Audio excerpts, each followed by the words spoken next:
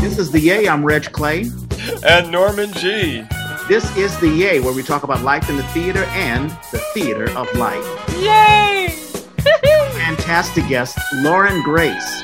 Lauren from San Diego, but she has had a very long theater career in the Bay Area for 15 years, I believe. Lauren, how are you this afternoon? How am I? Yes, how are you? Well, I'm rather warm because I'm outside in San Diego, my garden, and it's warm and sunny. I had a lovely morning with my son. We went out for a coffee and a wander around the park, so that was a beautiful beginnings. And now I get to talk with you guys. I'm excited. Yeah, thank you so much. And people may see there's something new in our little banner here, but we are sponsored by, you don't see it. We are sponsored. I do see it. Yeah, by Central Works, the new play theater where they are reinventing theater one play at a time. And I can't tell you how thrilled I am that we finally have a sponsorship. We've been doing this for, 3 years, Norman? And finally, so hopefully it's the start of great things. I'm sure it is. Yeah. I'm hoping you deserve it. Yeah, thank you. Hoping the theater companies will realize that, we can advertise for them and we can have, a good partnership.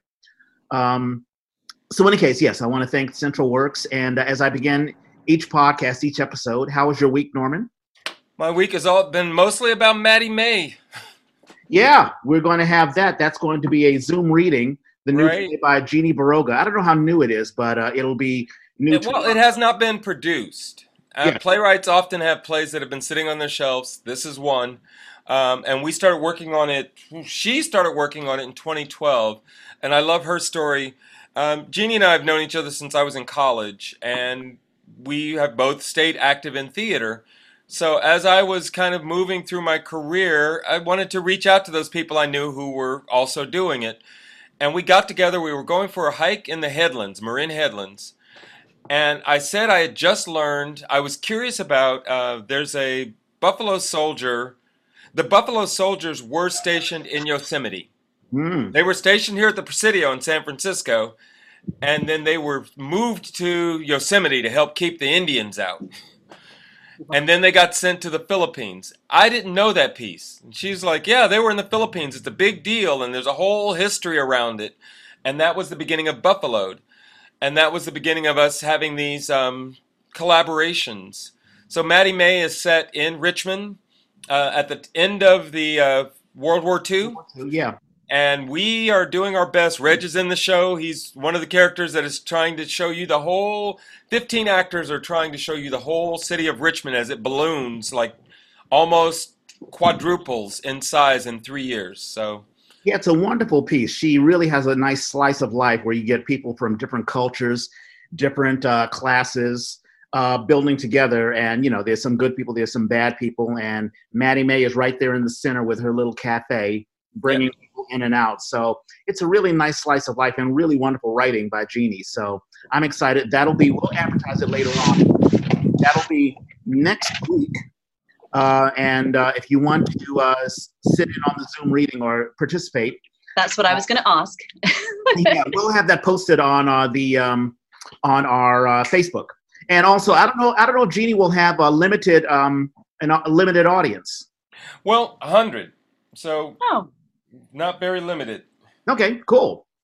Limited, but not limited. I mean, you think about the typical reading, which is lucky to have more than a couple of dozen people. If we even are half full, we are more than double that. So yeah. So folks who are listening to us either via Facebook, if you just clicked on the Facebook link, or via YouTube, in the comment section, ask me or Norman, hey, send me a link, and we'll send you a link. So yeah. All righty. So fantastic. There have been some current events, and last night it just broke my heart. John Lewis. Oh, right. The longtime civil rights leader and the longtime member of the House of Representatives passed away at 80 after a long fight. I believe it was pancreatic cancer. Probably. Yeah, it was very, very sad. And he's near and dear to my heart because the civil rights, the civil rights movement is something that I've been it's something that I've been focusing on. And, growing up in DC, we were constantly reminded of the civil rights movement and the works of Dr. King and Ralph Abernathy and Ralph Bunche and Andrew Young and all of them. And I was very, very, very familiar with SNCC, the Student Nonviolent Coordinating Committee. Mm-hmm. And John Lewis was the head. He was the founder of that before it got taken over by Stokely Carmichael and the more radical version of that. And he has a wonderful book. I've talked about it all the time, Walking with the Wind. If anyone wants to read more on the great life of John Lewis, Walking with the Wind is fantastic. And I think he has a documentary out. Right now, yeah. I think there's a documentary out. Yeah. I forget what it is. Oh, shucks. I'll look it up. Yeah. But anyway, yeah, so that's what's going on. And it's interesting that him and there's another civil rights leader who passed away. This is all in the midst of the Black Lives Matter movement, and people are, rethinking what their relationship is with, I guess, the Black community and the Black community's relationship with America. It's happening in the NFL. People are talking about COVID-19 and how that's affected the Black community and other minority communities as well. So these are interesting times. Truly. Truly. To say the least. Do you have other current events? Because I'd really like to talk a little bit about Central Works.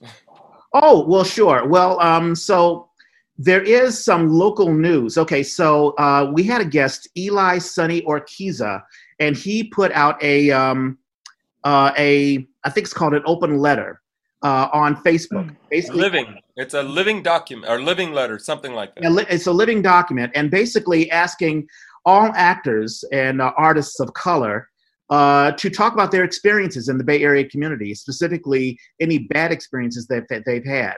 And it got notice from, I believe it was a KQED. They did an article on it. And to make a long story short, there were quite a few individuals who had some adverse things to say about a couple of theater companies. I think almost everyone. Yeah. Well, really, I mean, I didn't go through the whole list, but I did survey quite a few, and I was like, it's weird. Go ahead, though. Well, I just, I don't have a lot of thoughts about it. I mean, I think Plethos escaped clean. They were. Well, they're barely 2 years old. Yeah, exactly. But really, Corinne, I mean, leadership comes from the top down. So when you talk about a theater company coming into a theater company, and we love your perspective on this, Lauren, because you've been a part of this for like 15 years, being in the Bay Area. And as a woman, you can talk about, let's say, any bad experiences you may have had.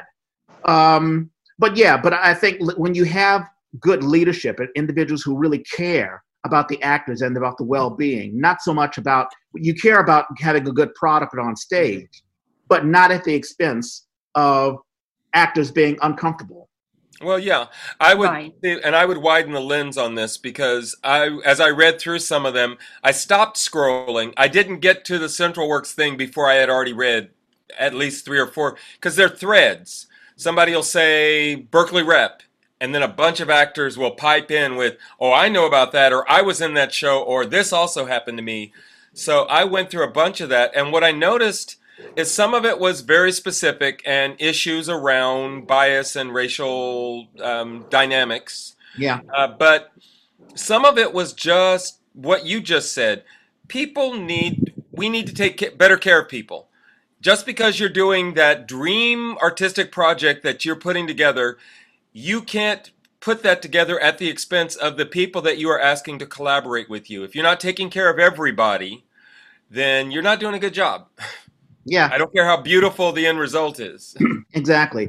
I have a couple of thoughts, but I want to hear from you, Lauren. I mean, what good or bad examples have you had, and what do you think just about, I don't even know if you even knew about this project, and it's now expanded to the United States. I think there's a white people theater. Listen, I don't know what the national letter is, but this open forum has now gone to a national level. But what are your thoughts, Lauren, about well, I did have an actor friend recently share with me some of the things that were going on, and it doesn't really shock me because I think of the times that we're in, and I think what's important to me is that everyone has an opportunity to have a voice. And I think what happens is there's always a hierarchy. There's always a status situation going on. And I think as an actor, you're often in service. You're in a service position, you know, someone else has the power.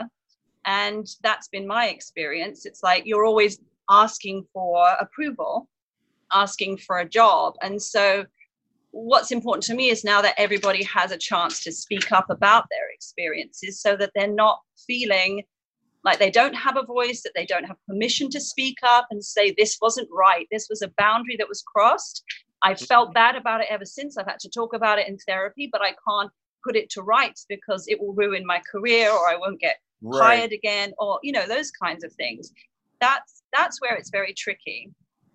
And one of the things about not being an actor anymore is I don't have to be in that position anymore. And I actually love not being in that position, to be honest. When I think about going back to acting, it's like, God, then I have to go be a beggar again. And that's the thought I have. And it's horrid, but it's true in a sense from my experience, you know?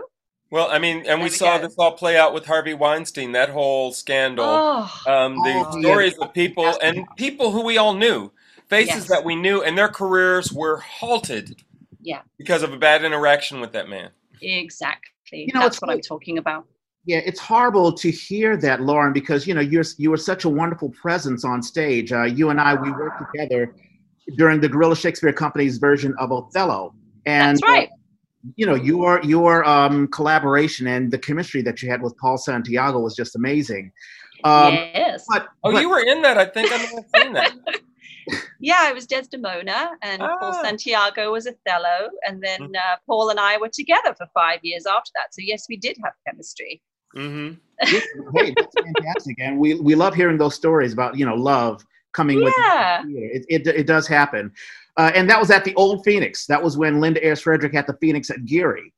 But when I hear, you know, an individual, and I've heard, you know, a couple of individuals who aren't in theater anymore because of what you just said, because they were tired of, I guess, being treated like chattel, or being, you know, treated, not feeling that they are part of the collaborative process. You know, when I think of myself as an actor, and it's something that we at the Yay try to tell young actors who may listen to the show, that you're not just an employee, but you're part of the creative process. And a lot of times when I audition for a company, they're auditioning for me. You know, they ask me, and I may say, well, I don't know if I want to work with you guys. You know, we had Crystal Piemonte-Jean, and she would say that she would go out to her friends and say, hey, listen, you work with this company. Are they, you know, how do they treat you? So I think I worked with Richard Side on Noises Off, but I also after that started taking his class, or it was one or the other. I was taking his class and then I was in Noises Off, something like that. No, it was the other way around. Anyway, the point is he stated, you know, when you go for an audition, you are auditioning them at the same time that they are auditioning you. And that just gave me a perspective I didn't have before, you know, and it gave me some power back in the situation of like, well, is this really where I want to be? Do I want to work with these people? Does it feel right? You know, do I take the job just because they offer it to me because I'm so lucky to do it? Or do I get to have a say in this, you know? And I just think that was a really great thing I got from Richard Side during that time that I studied with him, along with other things. But yeah, he's a great teacher. No, that's absolutely true. And I'll throw this back to you, Norman, as a director, as someone who, you know, especially when you're involved in casting, do you often think about that in the back of your head? Not only am I seeing if this person will fit in the show, but I want to present the best person that I can be, or that the company that I'm working with can be, to take that to them. I thought you were going to ask me if I was like checking them out. Oh, she's cute. Maybe I'm a married man. No, but even before I was a married man, that was all. I remember once an actress, young actress, came in, auditioned for the show. She was wearing this gorgeous summer dress, and it was hot. And this was a children's show. So I'm like, okay, but she was talented. So I called her back, and I remember agonizing over it that night. Am I calling her back because she was cute? Am I calling her back because I have a role for her. And so she came to callbacks, did a nice job, and I had to tell her, I don't really have a role for you. We'd bump into each other 2 or 3 years later and at one of TBA's mixers. And she says, "Oh my God, that's the best audition I've ever had. Thank you so much." And I said, "I need to tell you that what you wore in was kind of inappropriate. And it was a children's show. I would hope that you would think about that when you're going in, because you are wonderfully talented. That's why I called you back. But are you there to get a role, or are you there to get something else? Because that's Can I speak to that, Norman? Can I speak to that just a second? Please. That the thing is our program, we have to think about what women's programming is as we grow up into being a woman, and also then being our own product, right? We're selling ourselves, let's be honest. Here's my headshot, here's this and this and this and that. And so she's coming in and doing what she thinks she's supposed to do to get the role. Do you see? Yeah, agreed. It's not necessarily what she really wants to do, but the programming is so strong that she's not necessarily listening to her gut instinct, which is, I probably don't need to put this much makeup on and put this dress on. It's a kid's show. You know what I mean? So, but it's so programmed into us. Oh, my son said to me this morning, "You look better without makeup, Mum." And I'm like, "Yeah, but I can't not put my face on," and it's like, wow, I have to look at these things, and it's like, bless him, he's trying to tell me. It's just, why do you need to do that? And I'm like, well, because I have to. Yes, and there are good reasons. Part of what I wrestled with was, am I going to say anything to her about it at the time? And I felt it was inappropriate. Yeah, at the time. I'm glad you spoke to her about it later, though. I'm glad you brought it up later. When she brought it to, because she was like, "I had such a good time." I'm like, yeah. I have to tell you that was a very disturbing thing for me, because especially at that time, I was a single man. And I was like, I made a decision as I became a director that I was going to keep a separation there. As lonely as I might be, there are plenty of places to find somebody to be with, not these people who are, because of the power dynamic. It's just exactly. And I think, and that was my point as far as leadership from the top down. Corinne and John, they not only cast the show, they not only, they look at the actors as sort of a partnership. And I think a lot of other companies should do the same thing, where they say, "Hey, listen, not only do we want to build a show and have a great performance, but we want to model this company that we're building, this theater, as a place which is a safe haven for actors to come in. We want actors to say, hey, we want to work with you guys again." I mean, talking with Susan Evans at the Town Hall Theater. Yes. She feels the same way. She'll check in. She'll say, "Hey, how are you doing? How is this? How is that?" I know that if a director comes at me the wrong way, I can go to Susan and say, "Hey, listen, this is how I feel." Like we've talked about the Marin Shakespeare Company and that horrible Thomas and Sally. I don't know if you heard about this, Lauren. I have not. I'd love to. Tell me all. Well, it was what was it, 2 years ago, Norman, do you think? Yeah, now. Yeah. So basically, an individual wrote a piece about Thomas Jefferson, the third president, and the supposed consensual relationship with his 14-year-old slave girl, Sally Hemings. Mm-hmm. And a number of Black actresses were like, "We have a problem with the play, and we'd like to talk about it." This is during the audition process. And basically, they were rebuffed. They were like, "Hey, listen, if you're not down with what we're doing, see you later." Wow. Well, the company hid behind the playwright.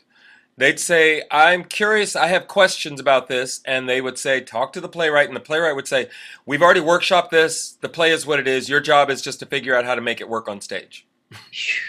Yeah. And it was a disaster. And, it's a stain. Oh, no, it extended, and they did very well. And in fact, they even got a grant because of this controversy. Wow.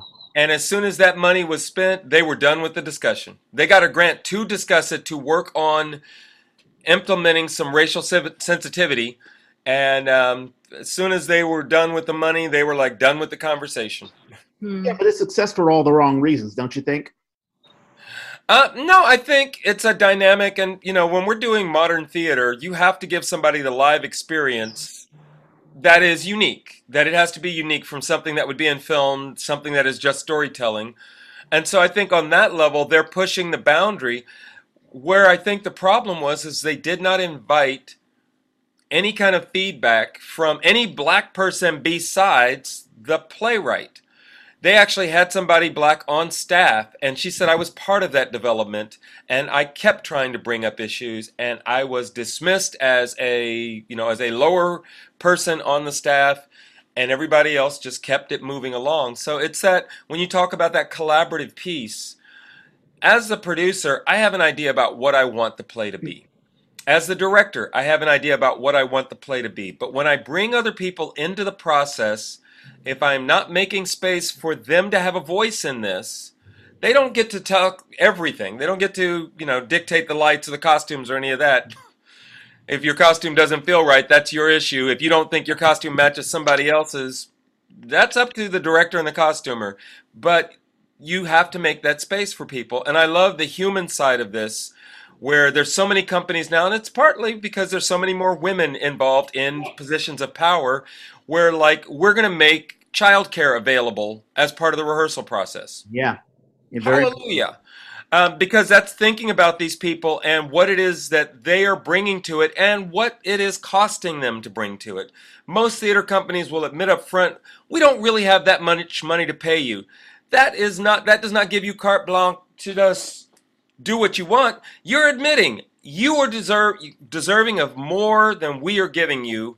We should therefore be respectful of everything we're getting from you. And not everybody has that attitude.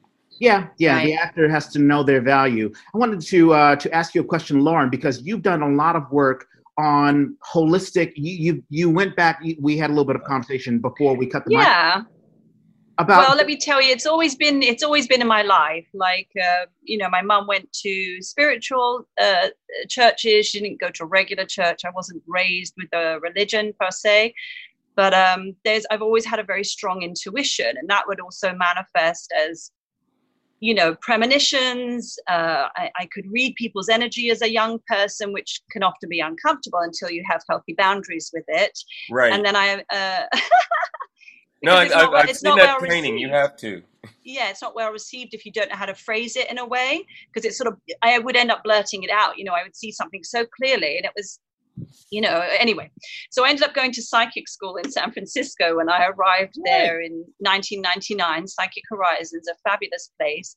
And what that place really helped me with was creating healthy boundaries around the intuitive self, So we went through meditation. We learned about meditation, cleaning out our chakras, setting up our aura, grounding in present time. And then that just continued my journey. I've studied Vipassana. I'm pretty involved with the Universal Spirit Center here in San Diego. I'm one of the singers here at the Spirit Center. And it's just been a wonderful journey. Yeah. So I've been doing intuitive readings since I left psychic school. And then I became a massage therapist, 2006. And so I was able to kind of integrate a few things through massage, because I will often get information when I'm working on someone. And then I can just ask permission if it's okay to share what's coming through, and so on and so forth. So, yeah. And so you brought that are you able to bring that kind of thing into your theater work? Oh, most definitely. One of the things that helped me the most, because I've actually been a pretty shy person growing up. I'm not so shy anymore, especially after 2 children. And so I'm a tiger. So I was fairly shy. I had a lot of insecurities growing up in England and those things. I'm kind of a repressed person, let's put it that way. And I found that some of the psychic school tools, which were before I went on stage, is I would just imagine everybody kind of as connected. We were all connected to our higher selves in that moment. So we were in agreement to be there that evening to share this experience. And then I would ground the room, and I would just own the room with my energy. And that would help me stay grounded as I was performing. Awesome. So that was very helpful. Yeah. Well, and then also, one more thing, Reg. Sorry, I'm on a roll. No. We're loving this.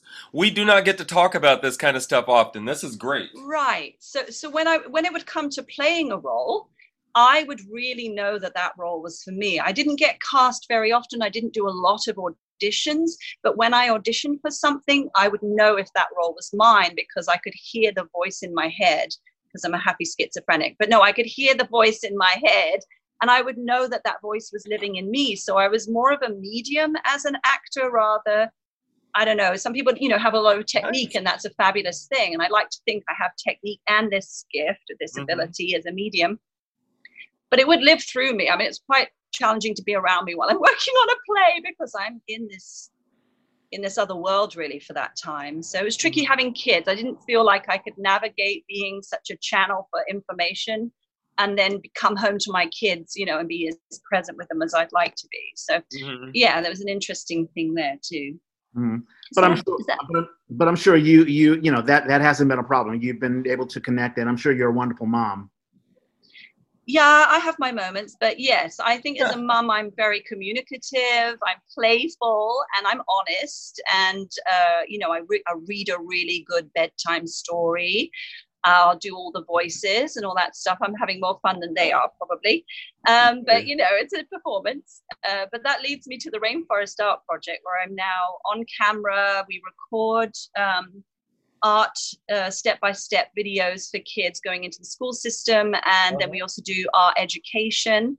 So all of that's filmed, and then it's a program that people can buy through the website and bring to their school. We supply all the art supplies individually wrapped for each child.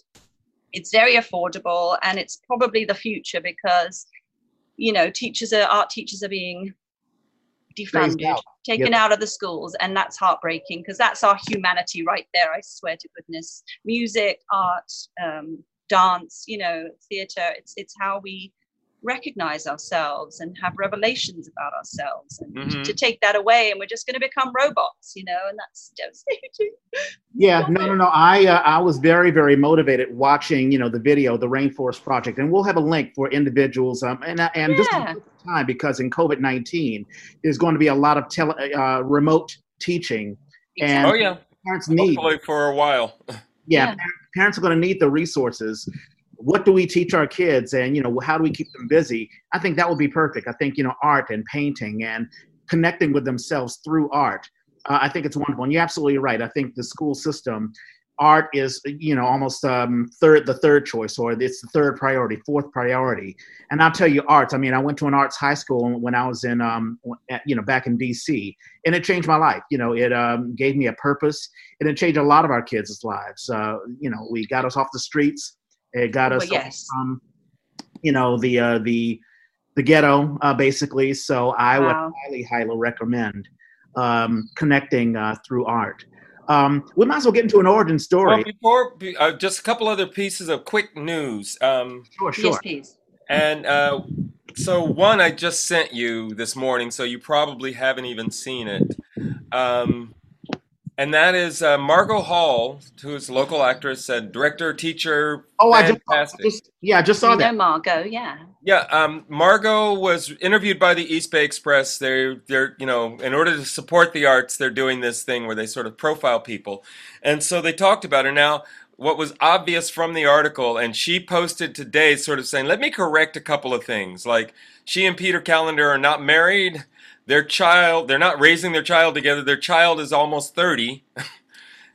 She's in a new relationship, and then she did a big piece about, in the thing, it quoted her, and it was a quote, but it implied that she was saying black actors doing the works of white playwrights, that it's more meaningful for us to do the works of black playwrights. They sort of reduced the quote. They gave an extensive part of the quote, but she gave it a lot better context. She said, I'm not saying that we can't do those. I just did Cal Shakes, she points out, A Winter's Tale. And it was an all black cast, or black and people of color cast, directed by a person of color. The music, she said, was brought in, very African influenced music. She said they very much felt in their skin and at home doing that. So that's fine. She was talking more to the idea, and she actually cited Cat on a Hot Tin Roof of all things. She said, I don't want to be in that play where you have characters saying the N-word, and I'm not responding to that as a black person. So that kind of casting, which, people will call colorblind casting or multicultural casting, that is a little culturally tone deaf. So she wanted to bring that up and point it out, and I felt like that was huge. Yeah. We'd love to have Margot Hall on. And you're absolutely right. I mean, there are some directors who have this idea, oh, well, let's colorize or let's bring in a minority and throw them in a role and not even think about how they're responding to the text, or, not even having a conversation about how does that feel, or how, this feel, or whatever. Lauren, any comments on that? Well, gosh, we're just, what I hear is that we're upgrading our agreements, right? We're bringing our agreements into present time. And so all the archaic stuff that may have been permissive in the past, it just cannot fly anymore. It's just not appropriate. And we need to have a voice. We all need to have a voice, and we all need to be heard. And as an intuitive, I've been having these dreams where I've literally had a hand around my throat and I'm screaming and I don't have a voice. Ooh. I've had 3 of these dreams and I'm like, what's it trying to tell me? But quite clearly it's the collective, right? It's just the collective energy that we're working through. We're hopefully alchemizing it, please. It needs to come to the surface. Without it coming to the surface, we can't alchemize it. We can't integrate. So when these plays come up and they try and cast it a certain way, then that play needs to evolve. Right. You're going to have to change the play to bring to light that you have cast it in a different way, And so it makes no sense to me that there's no evolution within that development of that play at that time, to try and keep it stuck in the same way. Yeah, for the old plays, some plays are just going to become outdated, and it's not like we don't know that. We have a history. There are libraries full of plays that you pick them up and you read it and you're like, can't do this. This is archaic. Can't do it. Yep. Yeah. And also, and we've talked about this before in other episodes. When a leader of a theater company, whether it's be the artistic director, when they decide what their season is, that itself is an artistic choice, just as much as an actor on stage. And if you make these choices and you don't take into consideration the community that you're in, or the actor. Brethren and sisters, sorry. I have a feeling that's sound cue for Maddie May. I'm just going to guess that. But in any case, if an artistic director makes these choices and they don't think about the community, then you have these problems. We had a guest, Radhika Rao, on, and she talked about being in, I think it was Hamlet, and they had her as the gravedigger and a couple of other roles. And they said, well, we want you to speak in your native language. She is from India. And so they wanted to speak in that language. But there was a conversation. It wasn't like, oh, let's just throw some ethnicity in there. As if it's seasoning. We'll just, let's get a black person in there. And you don't think about what it is to be black and, let's say, to hear the lines or to see the lines. So I think that artistic directors or whoever makes their season, they need to take their community into, they need to have that thought in mind. Well, and as a founding member of the African American Shakespeare Company, that was really high in my thinking from the beginning. How can we take these stories that people may be familiar with or may not and use them to give new life to this tale?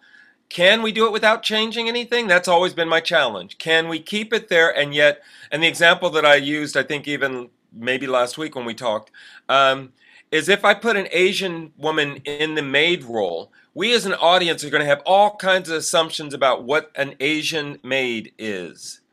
We don't have to have the actors do anything different. We don't have to change a line. We will automatically start making these assumptions, and a smart director and a smart actor are going to take advantage of that. And so the sly maid suddenly becomes a much different role than it would have been 200 years ago. Yeah, absolutely. One last bit of the current events. I mean, it's just something that popped up in my head. There's been, and it's interesting, Lauren, you talked about how a community needs to connect with one another and we need to see each other as one. It's wonderful if you have that in your heart.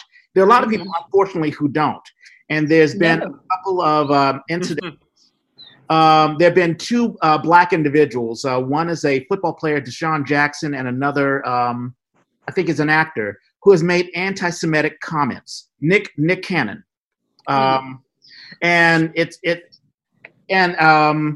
there was a woman, Jamel Hill, who was a journalist, who talked about, hey, we talk about Black Lives Matter and us being treated with respect, but it goes the other way around. We have to treat others with respect as well, and we can't allow these anti-Semitic comments to happen and no one says anything about it because, well, we can't talk bad about Black people. Mm-hmm. It's a two-way street. I didn't know if you had heard about that or had any thoughts about that, Norman, especially, you're married to Mara.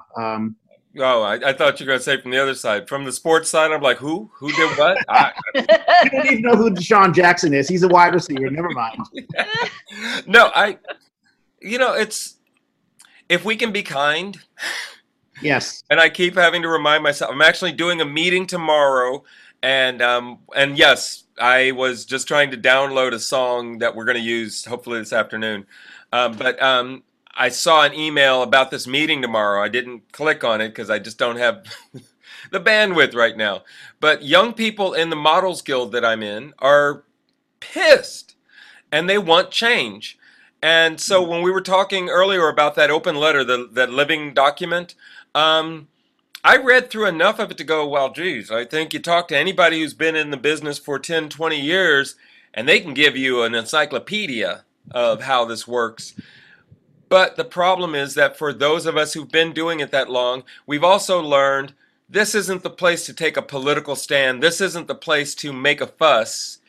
If I have to decide between keeping this job and just shutting up, I got rent to pay. I'm just going to shut up. Right. And maybe it's time to speak up. So I am learning. I read these things and I'm like, really? That pissed you off? That upset you? And then I stop myself and I go, well, actually, that is something that's wrong. And that's something that shouldn't be allowed. And maybe now is the time to talk about making that change. Yeah. One last question for you, Lauren, before we get into an origin story. We've learned so much about you, and we're going to learn more because I want to hear about you growing up in England and coming here, and we want to know your entire journey. But just politically, are you optimistic about 2020? Are you optimistic about November, about things changing? Are you liking the COVID? Yeah. Well, I'll tell you, Biden's numbers are up all the way. Sorry, go ahead. Sorry, Rick. Now, I was just going to say that Biden's numbers, all of the polls have Biden ahead, so. Well, I just have so much feeling about all of that because, I was Elizabeth fan and really feel like a woman in office is really, really necessary at this point. And so many other countries have women in office, and women as their president, and we had a prime minister like in the 80s who was a woman. So in England, so it's just, for me, that is so vital at this point. So I'm upset that she's not still in the running, and I feel like she was pushed out because Biden to me is still controllable. He's already in the system. He's already, so not a conspiracy theorist, but there's some stuff in there that's like, wow, like the more I hear, I'm like, I want to go back to not knowing so much, But what's my point? Am I optimistic? I'm optimistic for the people that are able to sort of rise above the energy of politics and not be dictated by it, that they're manifesting their own new world with or without it. And so I'm optimistic for that energy. A lot of the young folk coming in, the kids seem to be very awake, or woke is a trendy word. But they are, and that gives me hope, is the new beings coming in that are just sort of above the chaos a little bit here. And I'm hopeful for that. Yes, that's where I'm at with that. Yeah. No, I totally agree with you. It's I don't know what it's going to take. I thought it was going to happen 4 years ago with Hillary Clinton, and really, I think Hillary's still being vilified for really just playing the man's game. I mean, being political. She's already in the system, and unfortunately, once you're in the system, you've got the fleas. You know what I mean? Like right. You're in the system, so you're already in the control energy that's running that world.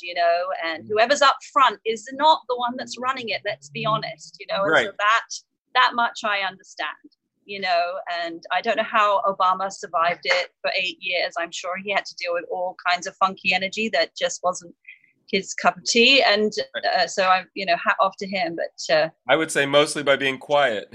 yeah. And Trump is a catalyst. Let's be honest. He's a catalyst. He's bringing a lot of stuff up to the surface, the pus, the stuff that needs to be cleansed. And so I'm hopeful that with this excavation of toxins, we will be in a new growth cycle that really accelerates. So that's how I like to think of it. Yeah. That's a wonderful analogy. And I was looking forward to President Warren. I was. Yeah. Well, I mean, who knows, 2024, 2028, I'm still getting, No, there's plenty of young folk we can look at. Yeah. And with that, let's learn a little bit more about Lauren Grace. Okay. So were you born and raised in England as a child? I was born and raised in the south coast of England near Brighton, so a seaside town.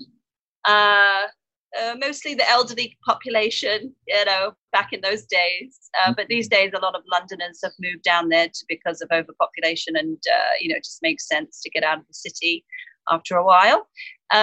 So I enjoyed my childhood. It was cool, but I was bullied at school because I'm an old soul and I was different, and I'm fine with that now. But at 10, I had this wonderful teacher who would just stop the class and start doing improv or an art class, and so that's really what changed the direction of my life.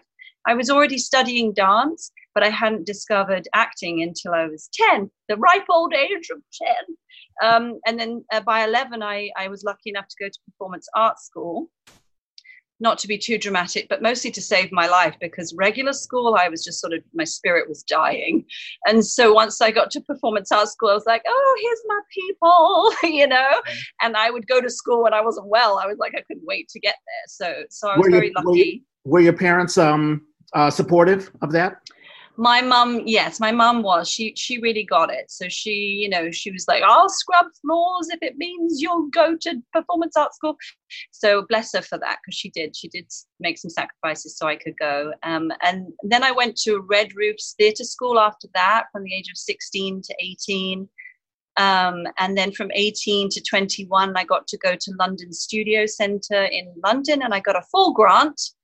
Back in the day when you could get them. So it paid for my whole schooling, and they would pay rent as well. So pretty magical times. You studied theater there? Well, I got to be a triple thread there. So because I'm also a singer, and like I say, I used to dance. It's kind of gone by the wayside, but it's still part of my spirit. It is, so we would do ballet every morning, like an hour and 45 of ballet every morning. There would be jazz, there'd be tap. But then I was called an actor bod. There's the dancer bod, the improv bod, as in contemporary bod. And then I was an actor bod. So yes, I was going down more the road of theatre and singing. But yeah, and then from there I stayed in London and auditioned a bit. And then I was like, I've got to get out of this country. And that's how I felt like I needed to travel. So I left England at 21 and moved to St. Martin in the Caribbean. Yes, I had to do it. Wow. A friend from childhood, she had gone there and she was like, you've got to come out here. So I was like, all right. And so off I went. And that's what sort of led me into America. But I'd had this dream of San Francisco. So while I was at college at London Studio Centre, I worked front of house at the Theatre Royal Drury Lane while Miss Saigon was playing. That was playing there for about 6 years.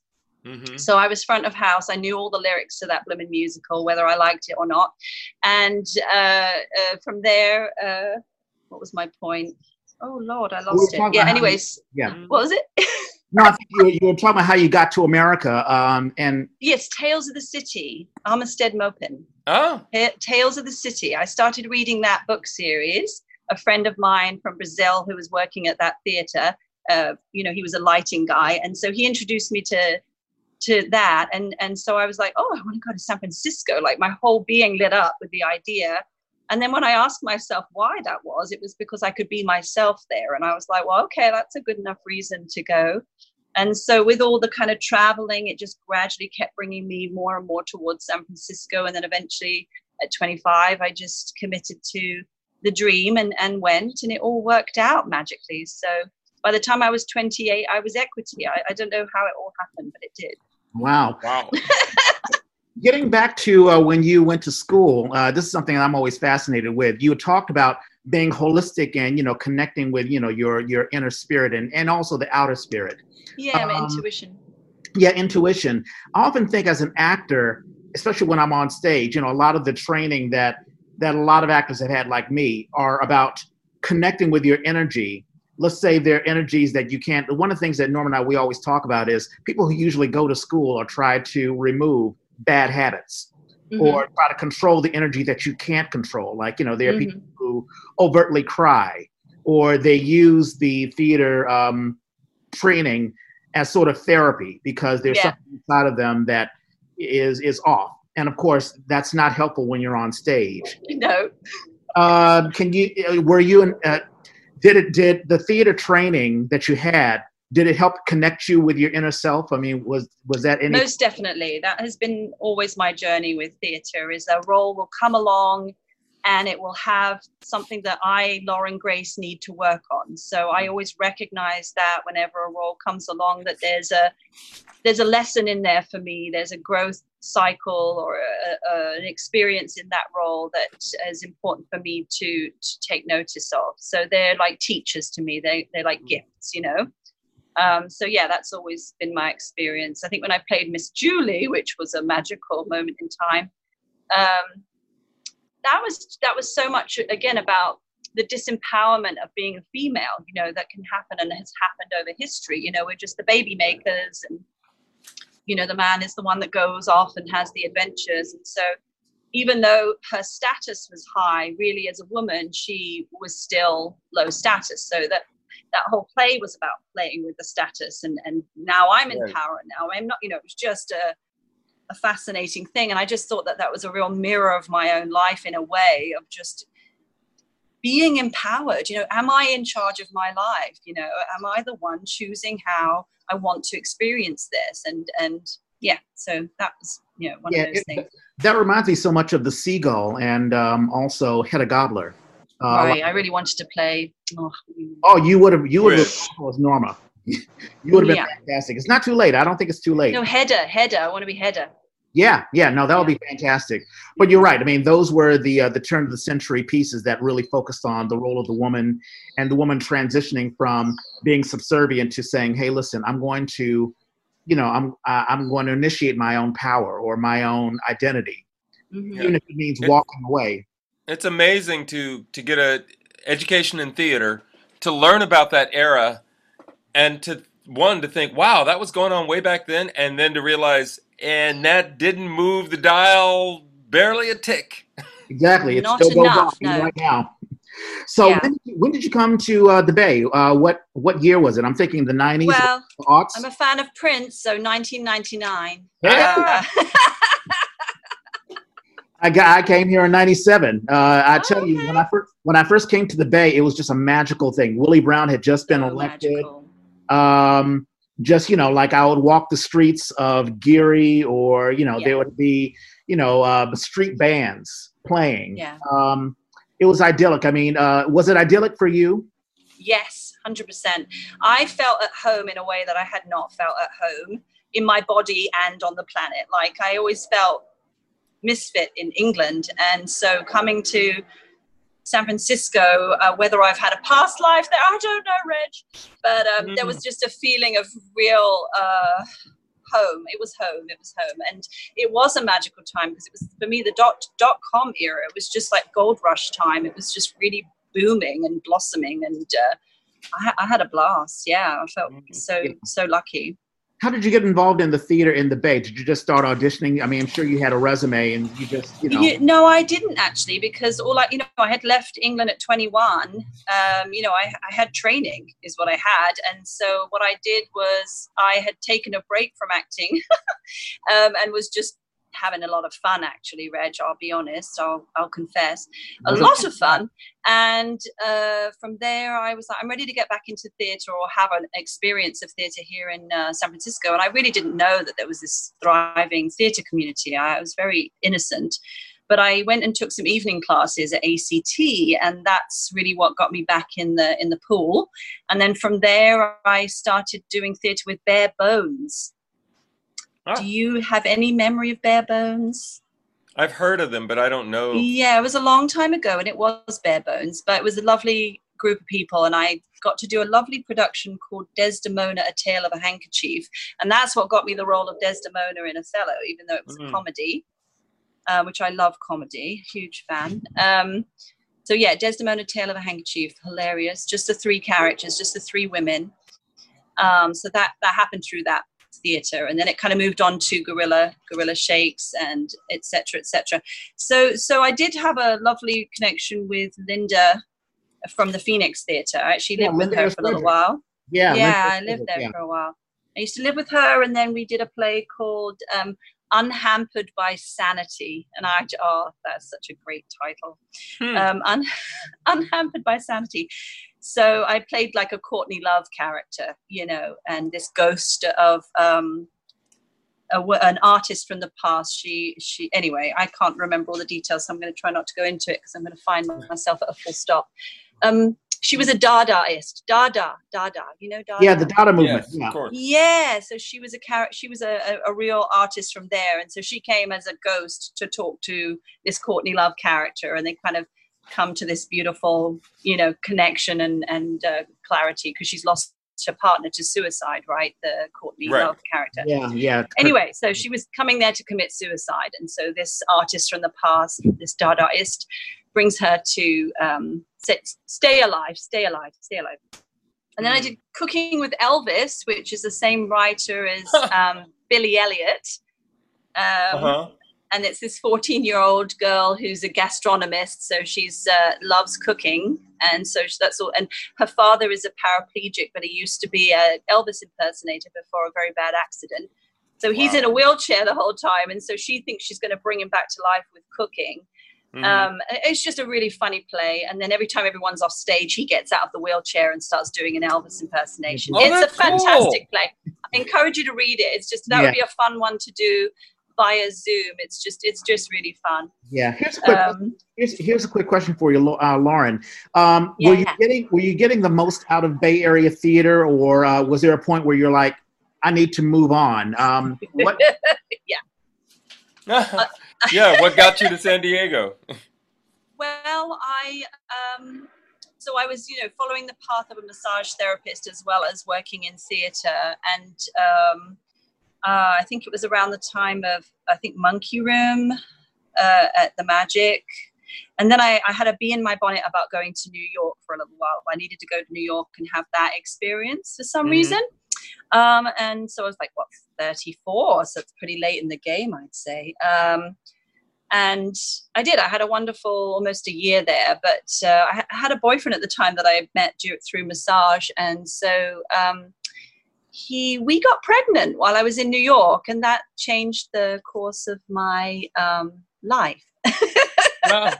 So that kind of, I did one more play after having Orlando, which was Wirehead, and that was, you know, but the last two plays that I did, I died on stage, both plays. So I kind of got the message that maybe it was time. Interesting. You don't. I was a little sick of myself, Reg. I was sick of myself as a product, and so getting pregnant was a beautiful next phase of life, and I needed it because I needed to have a deeper experience of life. I was playing other people, but I didn't really know fully who I was. And now I get to play myself. Whenever I'm singing on stage, I'm myself. Whenever I'm working as this art teacher person, I'm myself. You know, I'm just always myself. I'm not playing someone else. And I think that was a necessary growth, you know. Wow. No, that's fantastic. Are your kids involved in theater at all, or art at all? Yes, I would say my eldest son is definitely an artist. He's I think probably more on I could see him being a singer and musician at some point, and he loves to draw. My partner, my husband, is also an artist. And so you know, arts is in our blood. So my youngest one is a little more sporty and seems to like guns. So I'm not sure what to do with that. But he's such a sweetheart, so I'm a little bit confused by the gun thing. But hey, you know, whatever. Well, he's not a right winger. I no. That would happen. No, it's just playtime. Norman, I had a question for you. It's interesting. Lauren had talked about I guess, losing your identity, or, you know, you play so many other different individuals. That caught my attention as well. I thought so. Yeah, as an equity actor for you, Norman, do you ever worry about, I don't know, just being so much involved in theater that you lose your own personal identity? No. What I found in recent years is I am happy to find the ways that I can be this character. You know, and it's something I talk about when I'm teaching. You know, that there are a bunch of everybody has different roles that they play every day pretty much without thinking about it. Your son, your daughter, Mm-hmm. you're a parent, you're a worker, you are a public transit rider. You know, there are all kinds of different things that we do.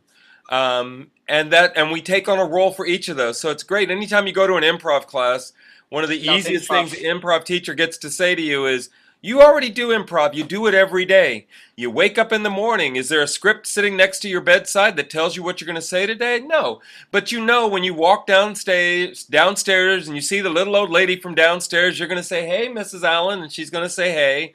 And you're going to walk out. You know what you're going to do. You know how you're going to get through it. And to take that energy, that awareness into acting was huge. I went, oh. So you were talking, and I remember one of the roles that I fell in love with. I did a play called Emmett and Ava, about two young people who had been killed and their parents coming together after their death.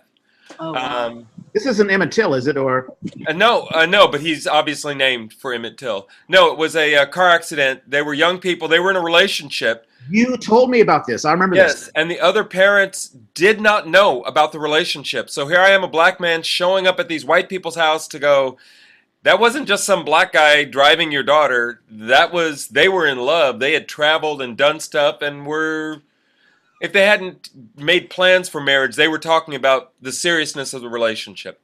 They know none of this, and I have to bring this to them. Well, that's just acting. But the idea, I have no children, the idea that my child, the child of my loins, has died, and I then have to go out and talk to the world about what that means.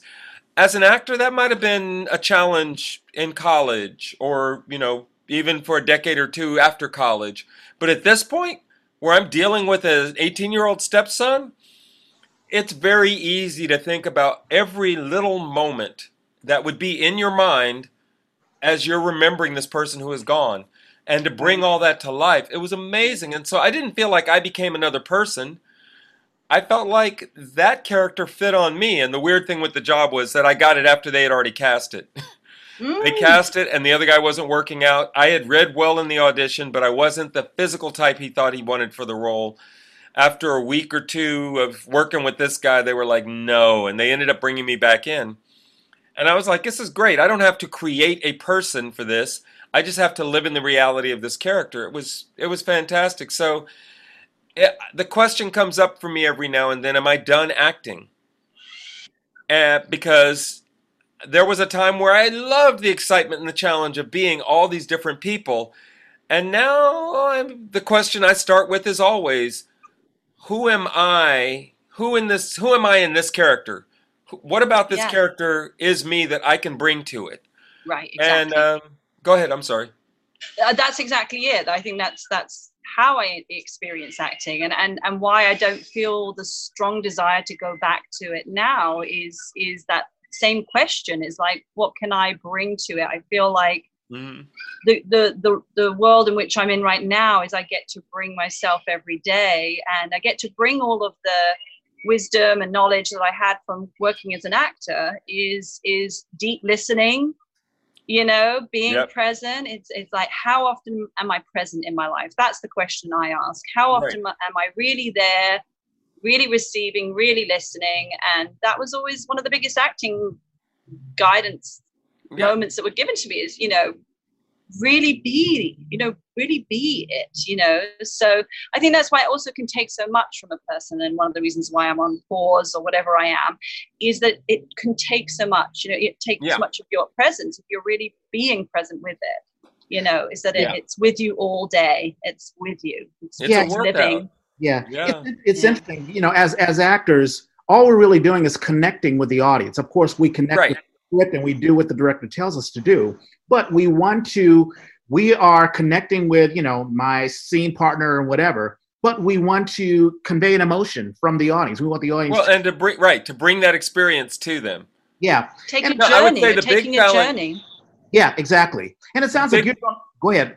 The big challenge for me these days is the other end of the spectrum. I felt a freedom once I started saying, well, I can find all these different roles in me. That's wonderful.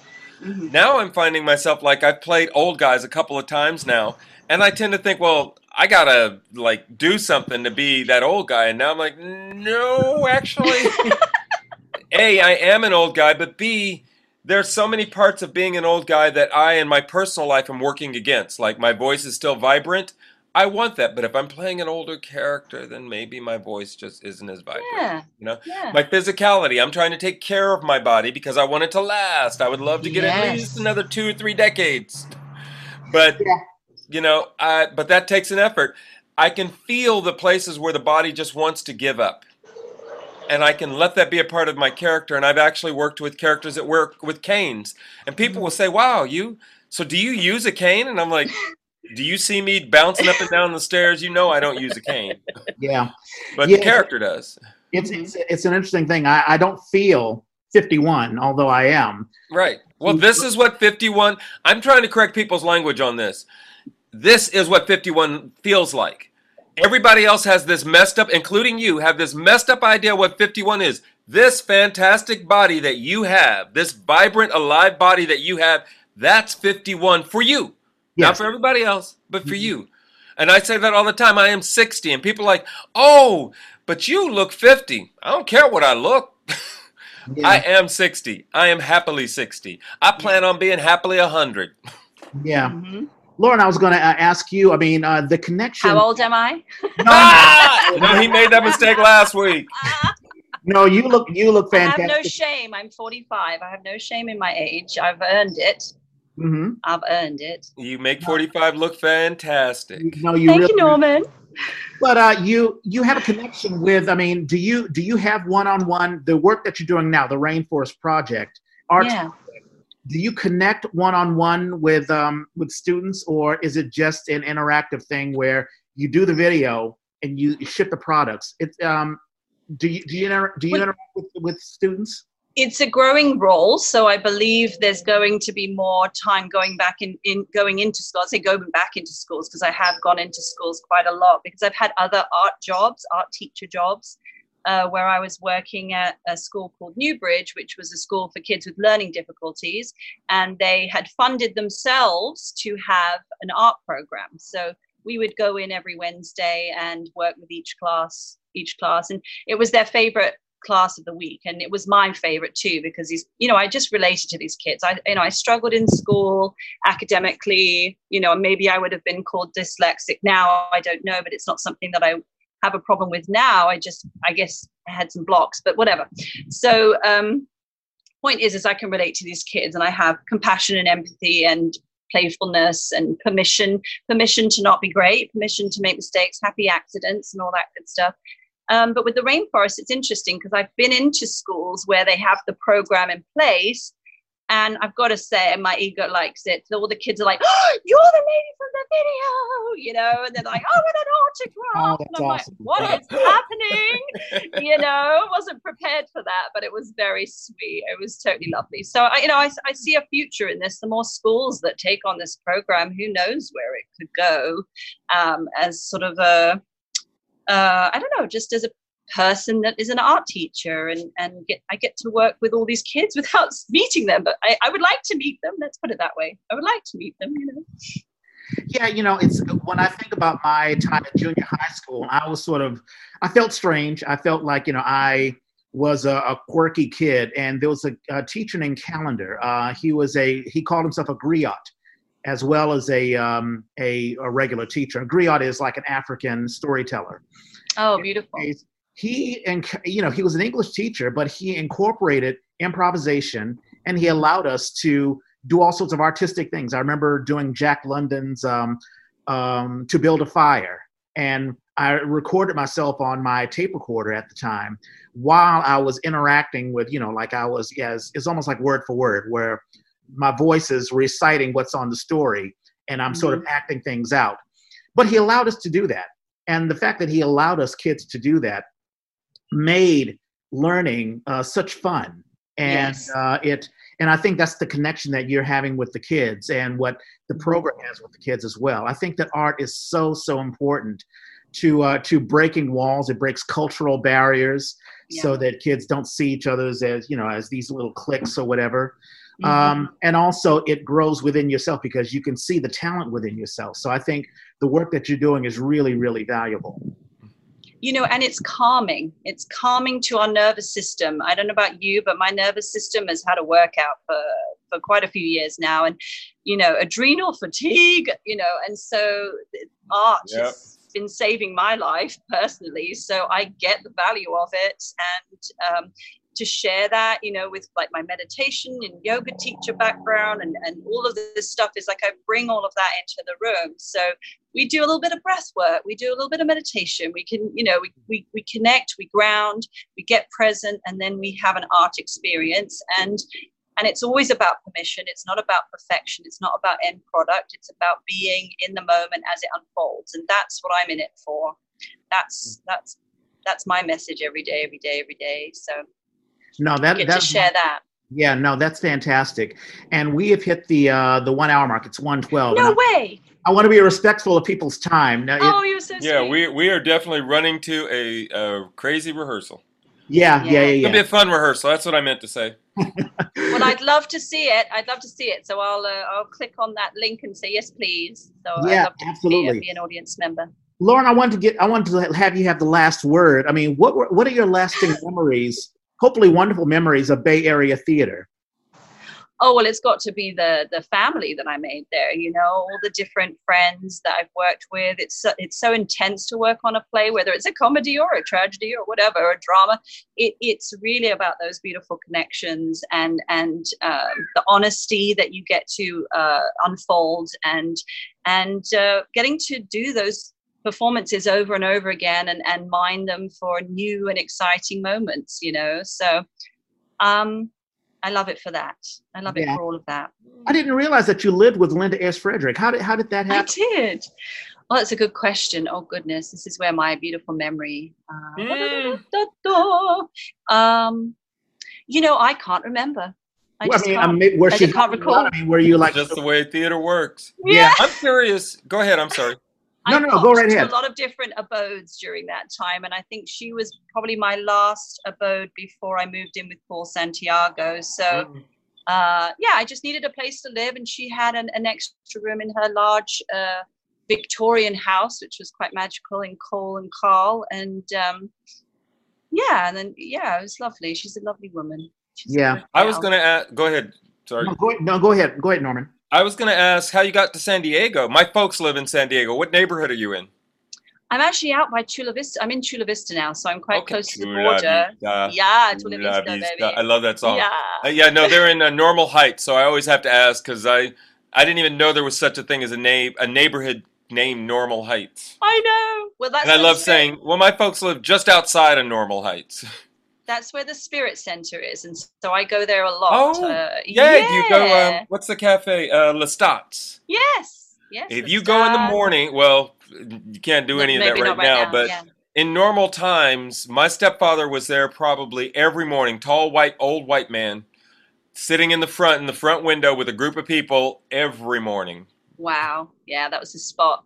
That's his spot. Yeah, well, my husband's he's Filipino, but he grew up in San Diego, so his whole family's here, and we wanted to have a second kid, and so we have grandparents, because I'm in this country by myself, and that really shows up when you start having children. It's interesting who shows up and who disappears from your life all of a sudden when you're like, could you help me? So yeah, you said he's an artist too. Theater. He makes stuff. So during this is no, it's not theater, but he's a I consider myself an artist now rather than an actor. I'm just a broadest title of artist. He hand makes items. We've been making all of these masks for that's fantastic. The COVID thing, and that helped us a lot through. yeah, that helped us through an interesting, suddenly, no work, right? All of my jobs are going in and dealing with large groups. So all of my work just came to an end quite abruptly. And so we started making masks, and that's been fantastic. Yeah, so he's beautiful, beautiful. Sad to hear that it sounds like you guys lost a little bit of money because of COVID-19. Because I'm the income, and so that just all stopped, and so that was a bit of a shock. But because we already had this little business called Good to Be Green, where we're making these pocket belts, like the festival belts, but sort of a modern version. We have a little Etsy store now, and so that's a little sideline business. We were doing, farmers markets. He would take all of his handmade. He makes all these pop art bags, so it's all these kind of funny cultural humor things, and they're on bags. So, it just makes people chuckle. It's kind of a darling thing, really. Wearing art. They wear art. Yeah, no, that is fantastic. Yeah. And, hearing the story of you and Linda Ayers Frederick, it's funny, it's a small world. You never know who is connected with who. But it's the theater community is not just about putting together a show, but it's also connecting with people. And you totally exemplify that. All right, shout outs, birthdays. Okay, birthdays. Want me to go first? I got, so today, you mentioned last week, I always start with Saturday, so Saturday is today. Marisa Wanless, who it turns out I've worked with a long time. She was at Mills College in classes when Oakland Public Theater was in residence there, and she interned on some of my shows, which was fantastic. Turned around and a couple of years ago, 3 years ago now, I guess, hired me she was with a small company, Utopia Theater, hired me to be in some of their shows, and then we both were in As You Like It last summer with SF Shakes. She and her husband and their new child, Orlando, if you know As You Like It, you know where that name came from. They are living in, I'm not sure, New Hampshire, Vermont, somewhere up in there. But big spread. Anyway, today's her birthday. Tommy Shepard. If you don't know Tommy Shepard, you should. Red Ladder Theater Company. I know him because I was in a show with his now wife, then girlfriend, and this whole crew of people. Tommy, Dan Wolf, blanking on his name, Gindel. There's this whole crew of people who were doing hip hop theater. They were creating it. Hip opera was one thing that they made. But they have been around forever, and Tommy is currently in a group two groups. One called Antique Naked Soul. They do soul music, no instruments. He's a beatbox fiend. Oh, I love it. And so that's been amazing. And then I think they're called the Alphabet Rockers, and they were up for a Grammy like a year or two ago. Rap for kids, and they actually have young people involved in some of the music that they make. So anyway, his birthday today. Natasha Young, I mentioned. Oh, that was yesterday. Somebody I went to high school with, Michael Orland. We did musicals in high school. He now teaches piano at Cal. Wow. It's weird. Yeah, it's weird when you grow up and that stuff happens. And since we're talking about roots and where we came from, my sister-in-law's birthday is coming up tomorrow, so I got to make sure I call. You learn something when you look these things up. Vicky Kagawan, who I knew by another name, so I got to look that up and see. I think she might have gotten married. Anyway, dynamic actress, Filipina up in the North Bay. Tim Araneta is somebody I met through improv, and then he started working, I believe, for the Chabot Science Center or the what's the other one? The Lawrence. It was one of those where he came in and was doing, using theater games to teach science. And I think he has been doing that this whole time. Like, we've known each other a couple of decades or more. James Paul Gregory is an actor I'm not sure I've actually met. But we are friends on Facebook. And am I done with actors? Stanley Springer. Stanley is somebody who I've barely interacted with. I don't think we've actually ever done a theater project. But he was, and I think still does run the Subterranean Shakespeare. It's a small company up in Berkeley. Yeah. And they were initially at Laval's Subterranean. That's where the name came from, but I don't think they're there anymore. And am I done with? Good God, there's a lot of people this week. Kim Myrick is a tech that I've worked with the African American Shakespeare Company. Hopefully I can cut down. Jean Johnstone is an actress that I got to do Love's Labor's Lost with. I got to play Barone. I heard that Barone is like the 5th largest line load of all of Shakespeare. That was a lot of work. And she was my romantic partner in that. That was great. John Strain, guy I went to college with. He was very strong in theater. I hope he's still doing it. Sam Sabota is an actor, Filipino, I believe, but his picture has him with a surfboard, so I don't know what he's doing these days. And I'll finish up with the last two. Laura Brookman is somebody who I know is just somebody who's very supportive and enthusiastic about theater, but when I say supportive, somebody who helps with fundraising and doing stuff. That's nice. No, wait, I'm confusing her with somebody else. No, this is actually the dramaturg. Uh-huh. Laura Brookman, the dramaturg. We met Bay Area Playwrights Festival. We were on a committee together. And finally, Katya Rivera, a dynamic director, and I met her doing Each One Reach One. It's funny, my Each One Reach One crew I will always love. I kind of miss those days going into juvenile hall and dealing with a bunch of knuckleheads trying to make them write plays, but our crew was the thing that helped us get through. So Katya's birthday is coming up Friday. That is my big list. All right, I will do my list. My list is a little smaller. I hope so. 3 days ago, Dan Wilson, he had a birthday, and he has a theater company, and he and I were on stage. We did Civil War Christmas together. He was, what's the guy who killed Lincoln? Booth. John Wilkes Booth. And also 3 days ago, Kimberly Ridgway, and of course we've had her on FBA. Fantastic actress and playwright. Tomorrow, someone who I went to school with at Duke Ellington, Lori Goff, she's a fantastic actress. I don't know if she still acts, but she's in the D.C. area. Also tomorrow, Glenda Solis, a fantastic actress. She and I were on stage. We did The Marriage of Bette and Boo by Christopher Durang. On Monday, Caroline Clay, I don't know if we're directly related. We have the same last name, but who knows, maybe distant cousins or whatever. But she grew up, she graduated from Duke Ellington. She was a class ahead of mine, and she's been doing a lot of stuff in film and television, and her career has really taken off. So, give her, wish her happy birthday. Also, Stephen Collins, and he and I recently did a reading of a play for the Playwright Center for San Francisco. He's a fantastic actor, and he regularly works at the Playwright Center, and he's a fantastic guy.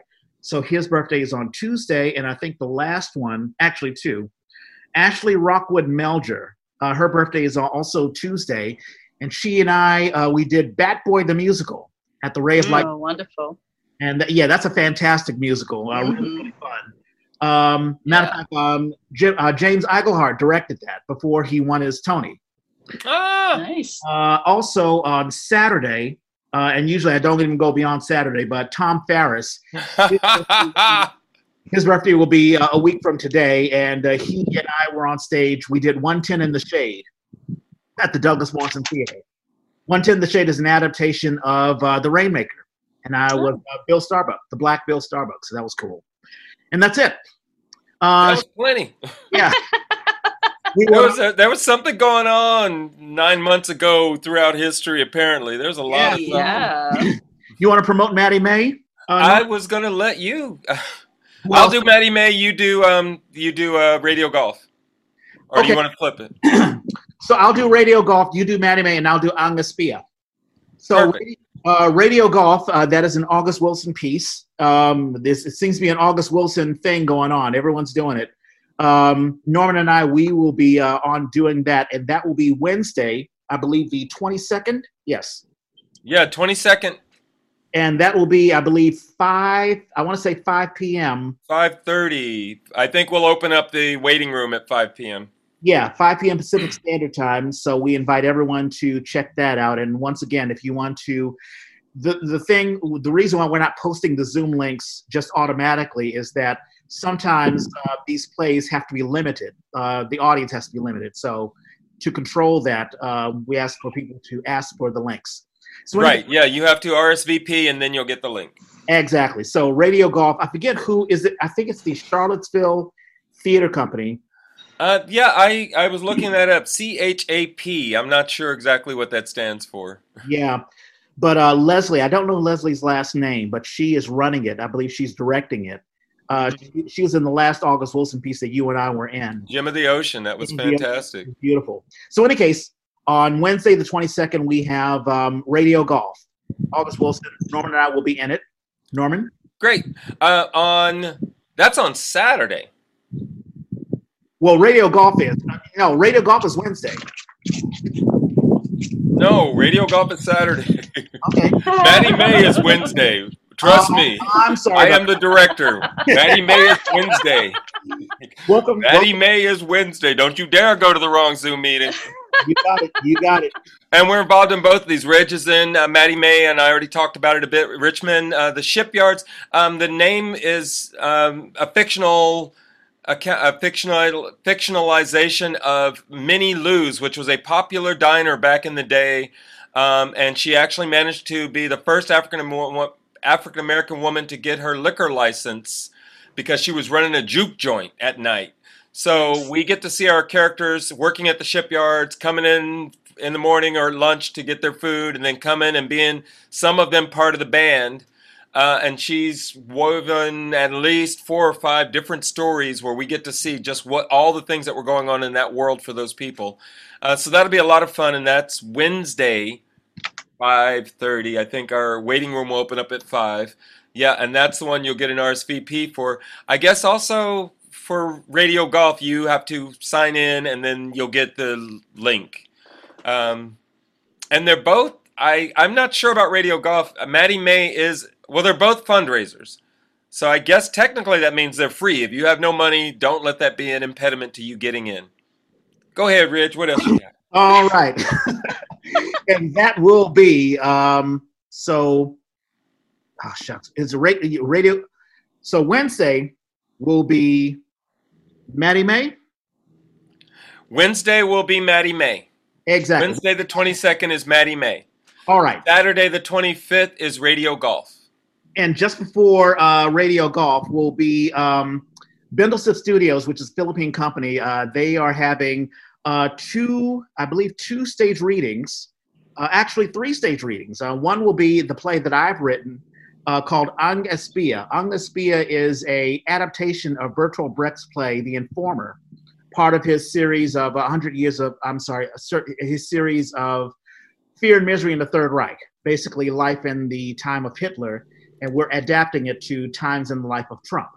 And it deals with a Philippine family who has to deal with the ICE raids, things like that. So it's a quick play. Also, along with that, Conrad Panganaban has a play called Mr. Kilikili's Mom and his Chihuahua. So Bindlestiff is calling it the Quinto Stage Reading Series, and that'll be July the 25th at 8 p.m. And I'm very, very happy to have Bindlestiff produce and promote one of my plays. So we're first, Radio Golf, yes, then your show. On the Sphere, yeah, exactly. Okay. So there you go. Lauren, anything you want to put a shout out to? Anything you want to promote or just share? Yeah. Well, just, the Rainforest Art Project, if anyone's looking for an art program for their school, this is a great comprehensive program, and you can go to the website www.rainforestartproject.org if you would like to find out more, and you can contact us and speak to us in person and all of that good stuff. So yeah. And also, thank you guys. And you have a wonderful YouTube video as well, and we'll put a link to that as well. Lauren, did you have a good time? I had a fantastic time. Thank you. Thank you so much. Lovely spending time with you guys and hearing about your stories too. I appreciate it. Appreciate you sharing.